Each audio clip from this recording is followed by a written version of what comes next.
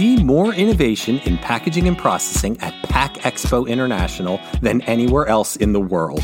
It's the show that defines where the industry is headed, with the solutions that define where your business can go. Discover cutting-edge packaging technology, processing equipment, new materials, sustainable solutions, supply chain resources, and much, much more. You'll walk away with innovative solutions to challenges big and small. Register at packexpointernational.com.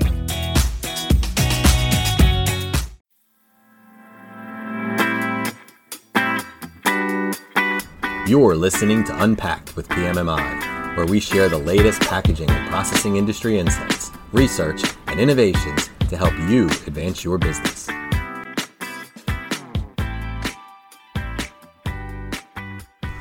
Hi, and welcome to another edition of Unpacked with PMMI. I'm your host, Sean Riley. As someone who has covered the food and beverage industry for over 30 years, Editor-in-Chief of Pro Food World magazine, Joyce Fossil, was our obvious first stop when it was time to bring someone on the podcast who could sort through all the clutter and all the news and tell us what is really going on in food processing plants during COVID-19. Are they safe? Are they all shutting down because of virus spread? What are the plants doing to keep their workers and our food supply safe? Please sit back and listen as Joyce and I discuss. And with all the introductions out of the way, welcome to the podcast, Joyce. Thanks, Sean. How are you? I'm good. How have you been? Pretty good. Holding up during the pandemic. Yeah, it's been a bit of a sludge, I guess. Anyway, jumping in. How has food and beverage manufacturing been faring during the pandemic over the past 6 months? Well, Sean, there were a lot of concerns at the start of the pandemic about food and beverage companies not having enough PPE. We heard a lot about dwindling supply chains. What were we going to do about these plant floor workers who were getting sick? But if halfway into it and now where we are at this point, the food and beverage industry has really done quite well. In fact, about 2 months into the pandemic, Pro Food World did a reader survey, and it showed that most plants did have enough PPE at that point. Many were offering bonuses to their employees or increasing hourly wages for the plant floor workers. Supply chain issues did start to improve. I don't think at this point they're at the point where everyone's happy about it, but at least I think a lot of the processors are a lot more comfortable with the supply chain issues than they were a few months ago. And now food and beverage processors are, embracing more robotics, more remote equipment access, and many others have addressed the pandemic with different types of equipment for employees. Like they have outdoor shelters so that when people are standing outside waiting for their temperatures to be checked, they're not out in the hot sun at this point. They put in additional lockers and break rooms for the employees to enhance social distancing. And as we know, we've all seen this around, and it's in food plants too, a lot more signage and a lot more plexiglass partitions. Right. Now, for something like the PPE in the beginning, was that a case where because it's used, the gloves, the masks, things like that might already be used in some of these facilities? Was that a case where they might have already had some on hand and enough to kind of get them through? Oh, yeah, they definitely have those types of things on hand. But with the whole cleanliness thing, they just needed more and more. Their suppliers weren't able to send them to them because they had to send them to hospitals and other frontline workers. But once we got past the first couple of months, it was really okay with the PPE. Plus, we're learning more and more about PPE, what was really needed. Good. And some areas it may not be needed in the plant, but it was a little bit of a learning process for everyone.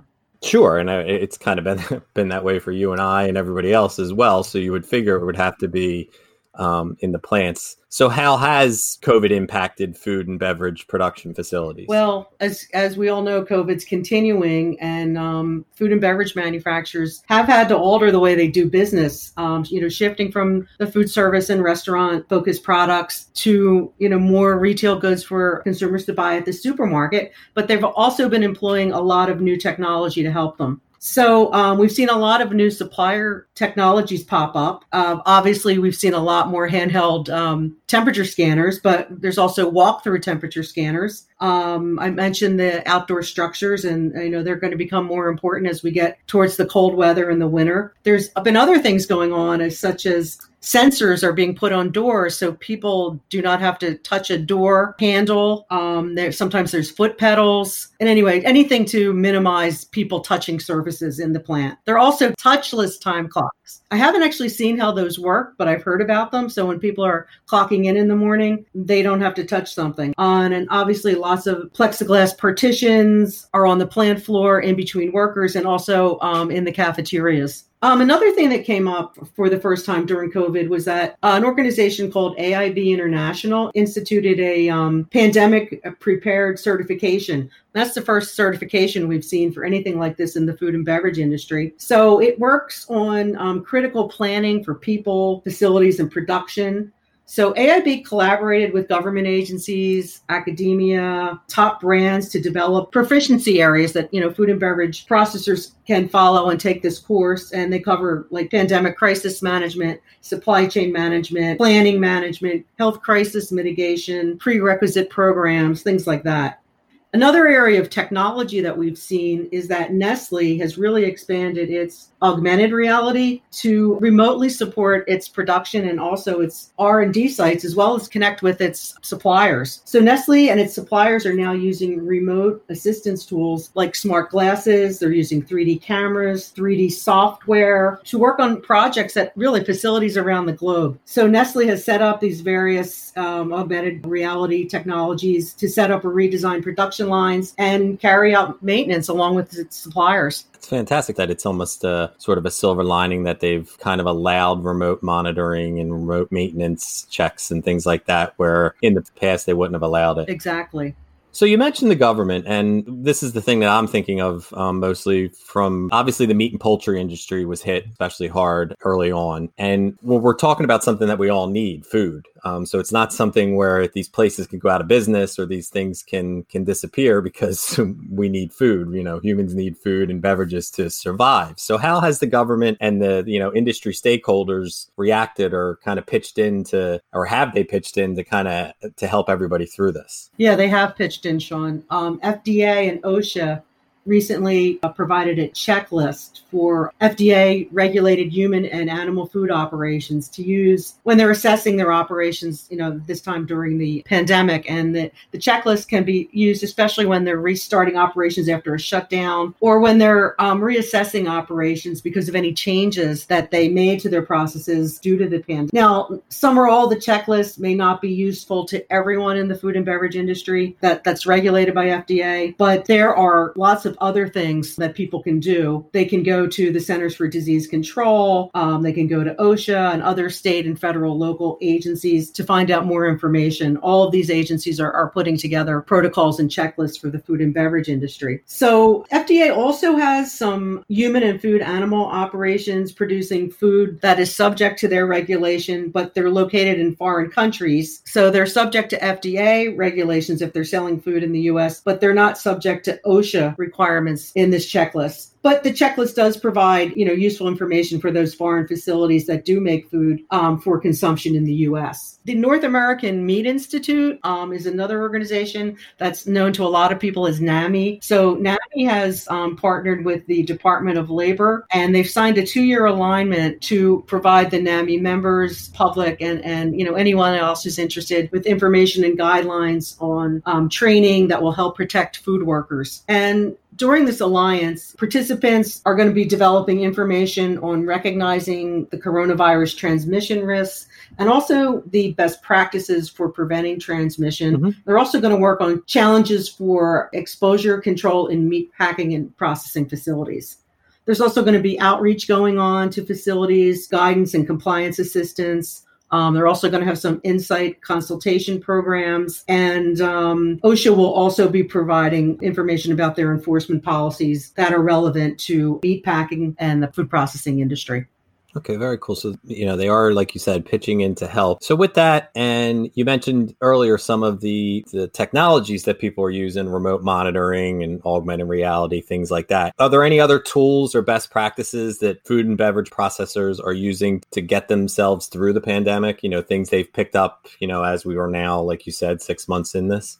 Oh, yeah, there are, Sean, definitely. I saw a Wall Street Journal report recently. It said that Tyson engineers are getting help from the auto industry to develop an automated deboning system to help butcher like the millions of chickens that they have to process each week. But sadly, we've had tens of thousands of meat and poultry processing workers, across maybe half of the U.S. That have been diagnosed with COVID. And the unions and also the food safety experts are saying that's because of the working conditions in the plants that have placed the employees, really close together. So what they've had to do is, introduce these types of automated technology to process the meat and poultry, place people further apart, slow down the lines, things like that to keep people safe, but also keep our, meat and poultry supply going. The latest CDC research, which is in July, so more than 17,000 cases of COVID with U.S. meat and poultry plants in the U.S. So, we do have a lot of work to do. But back to Titan, they've invested $500 million in technology and automation during the past 3 years. And now due to COVID, they're really speeding up their efforts in this area. Yeah. So the ongoing food and beverage processing industry workforce crisis is, really a major force behind the pandemic's need for more automation, more robotics. Other challenges faced by the industry, the demand I mentioned earlier to produce more for grocery stores. And also food and beverage processors have to handle a lot of misinformation that's out there about what's really going on in the plant. So there's been a lot of PR work going on. And then there's been the difficulty to forecast, what, in our supply chains, what kind of products we're going to need. But one bright spot is high pressure processing technology as far as what's going on in food and beverage processing. And HPP has actually seen, some growth in that market. So they're thriving as, the consumers want fresh products. HPP, delivers delicious products that have a longer shelf life. So people are looking for more of these products, so they're working at home. Texas Food Solutions boosts their success recently for HPP demanded products that they're making. And that don't know, HPP involves submerging packaged food and beverage in potable water and then applying pressure to pasteurize food and beverage products. And the pressure of this non-thermal pasteurization, destroys E. coli, Listeria, Salmonella, and then it extends the shelf life of the product while maintaining, nutrition and flavor. But in HPP, there's even been further developments that are really great recently. And we've seen the world's first commercial line for in-bulk high-pressure processing that really delivers, the same qualities of flavor and nutrition and shelf life, but the process delivers increased output, cost savings, sustainability. And this was first instituted at a juice and smoothie producer in France called Hermes Boisson. And the company was the first one to install an in-bulk high-pressure processing system. It allows them to produce HPP premium fresh-like juices in a very highly automated way. So in-bulk HPP provides product stabilization, followed directly by bottling. It simplifies the procedure, has less steps compared to traditional HPP. So HPP in bulk eliminates these steps so that the product doesn't have to be in the package. It can go directly from the vessels and tanks and the processing system right into the fillers. So that has actually been one of the most popular articles on Pro Food World this year. It was in our August issue. And if anyone would like to take a look at it, the article is called In Bulk HPP Juices Up Fresh Quality for French Firm. And you can find that on profoodworld.com. And that's a good time to plug our own Cold Pressure Council that obviously works with companies that are involved in HPP. And that's good to hear that is something that kind of emerged from this as a positive, people that are implementing that technology. So I guess what would you've noted some of them already, and probably you might have said all of them, but what are some other challenges that you kind of see in the near future or maybe even long term for the food and beverage industry? Well, Sean, we've talked about this shift to, more in-home dining, and that's going to continue for the foreseeable future. But this week, we heard some hard news from Coca-Cola, one of the largest food companies in the world, having to restructure and announce layoffs. most likely due to like soda fountain sales because, people aren't eating in restaurants. And then last month, in an effort to cut costs, Coke announced that they were cutting underperforming brands, packaging and products and flavoring that really are not delivering the returns that they want. So the pandemic has caused a lot of food companies to cut back on product offerings, really to simplify the supply chain, while they still can meet the demand for consumer products. Another challenge is that many food manufacturers are still not allowing visits from outside vendors, who normally would assist them with production issues. And still there's lots of travel bans with some equipment and service supplier companies themselves. However, there's a lot more use of technology on the plant floors. So plant maintenance staff are now able to actually FaceTime with vendors to solve equipment downtime issues. Remote equipment access and diagnostics, as we mentioned, that's also growing to keep equipment up and running. And in fact, PMMI's OpEx Leadership Network has a work tool and guidelines that provide, the common pros and cons of, the various methodologies that manufacturers can put in place to use remote diagnostic, access to their equipment. Finally, Sean, I'd say one of the biggest challenges our industry faces is the ongoing labor crisis, and food and beverage companies really need to find more ways to make food manufacturing jobs more attractive for workers. Yeah. COVID-19 actually has accelerated this. We've seen some extra pay in some cases, more health benefits to the workers, but employee engagement and training are critical to solving this ongoing manufacturing crisis. I mean, this has been going on for like 20 years and it just seems to get even more intense. So we've seen, more exciting tools like augmented reality and more advanced, automation. They're making their way to the plant floor. So I'm hoping that this technology and automation excitement will attract more workers to the food and beverage industry. And obviously, that would be fantastic. It seems to be a manufacturing thing in general where there's this workforce crisis where the jobs aren't positioned as well, or the pictures that are painted of the jobs aren't as well to draw in, a younger workforce or a workforce that wants to look to it as more of a career. And perhaps, like you said, some of these tools will make it more, tech savvy and things that people would be interested in doing. Yeah, I believe giving the employees more ownership of their jobs and working in teams and being more engaged and really feel like they're making a contribution. And I know that's going on in a lot of food companies, but we have to find a way to, really improve that and roll it out further. Especially, during the pandemic where they are our, frontline workers that are out there that worked, while everybody's homes. Because again, without food and beverages, we're not surviving as humans. So it is, right. Yeah, exactly. It is obviously a very important position that we need good people to fill. Well, with that, I can't thank you enough for taking time out of your day to sit down and kind of talk us through this, what's going on, and we can hope to happen in the future with this. So again, everyone continue to read Joyce at profoodworld.com. And thanks again, Joyce. Thanks, Sean. Really appreciate the opportunity. Please rate, review, and subscribe. To do that, go to the iTunes podcast or Spotify app on your phone and search for Unpacked with PMMI.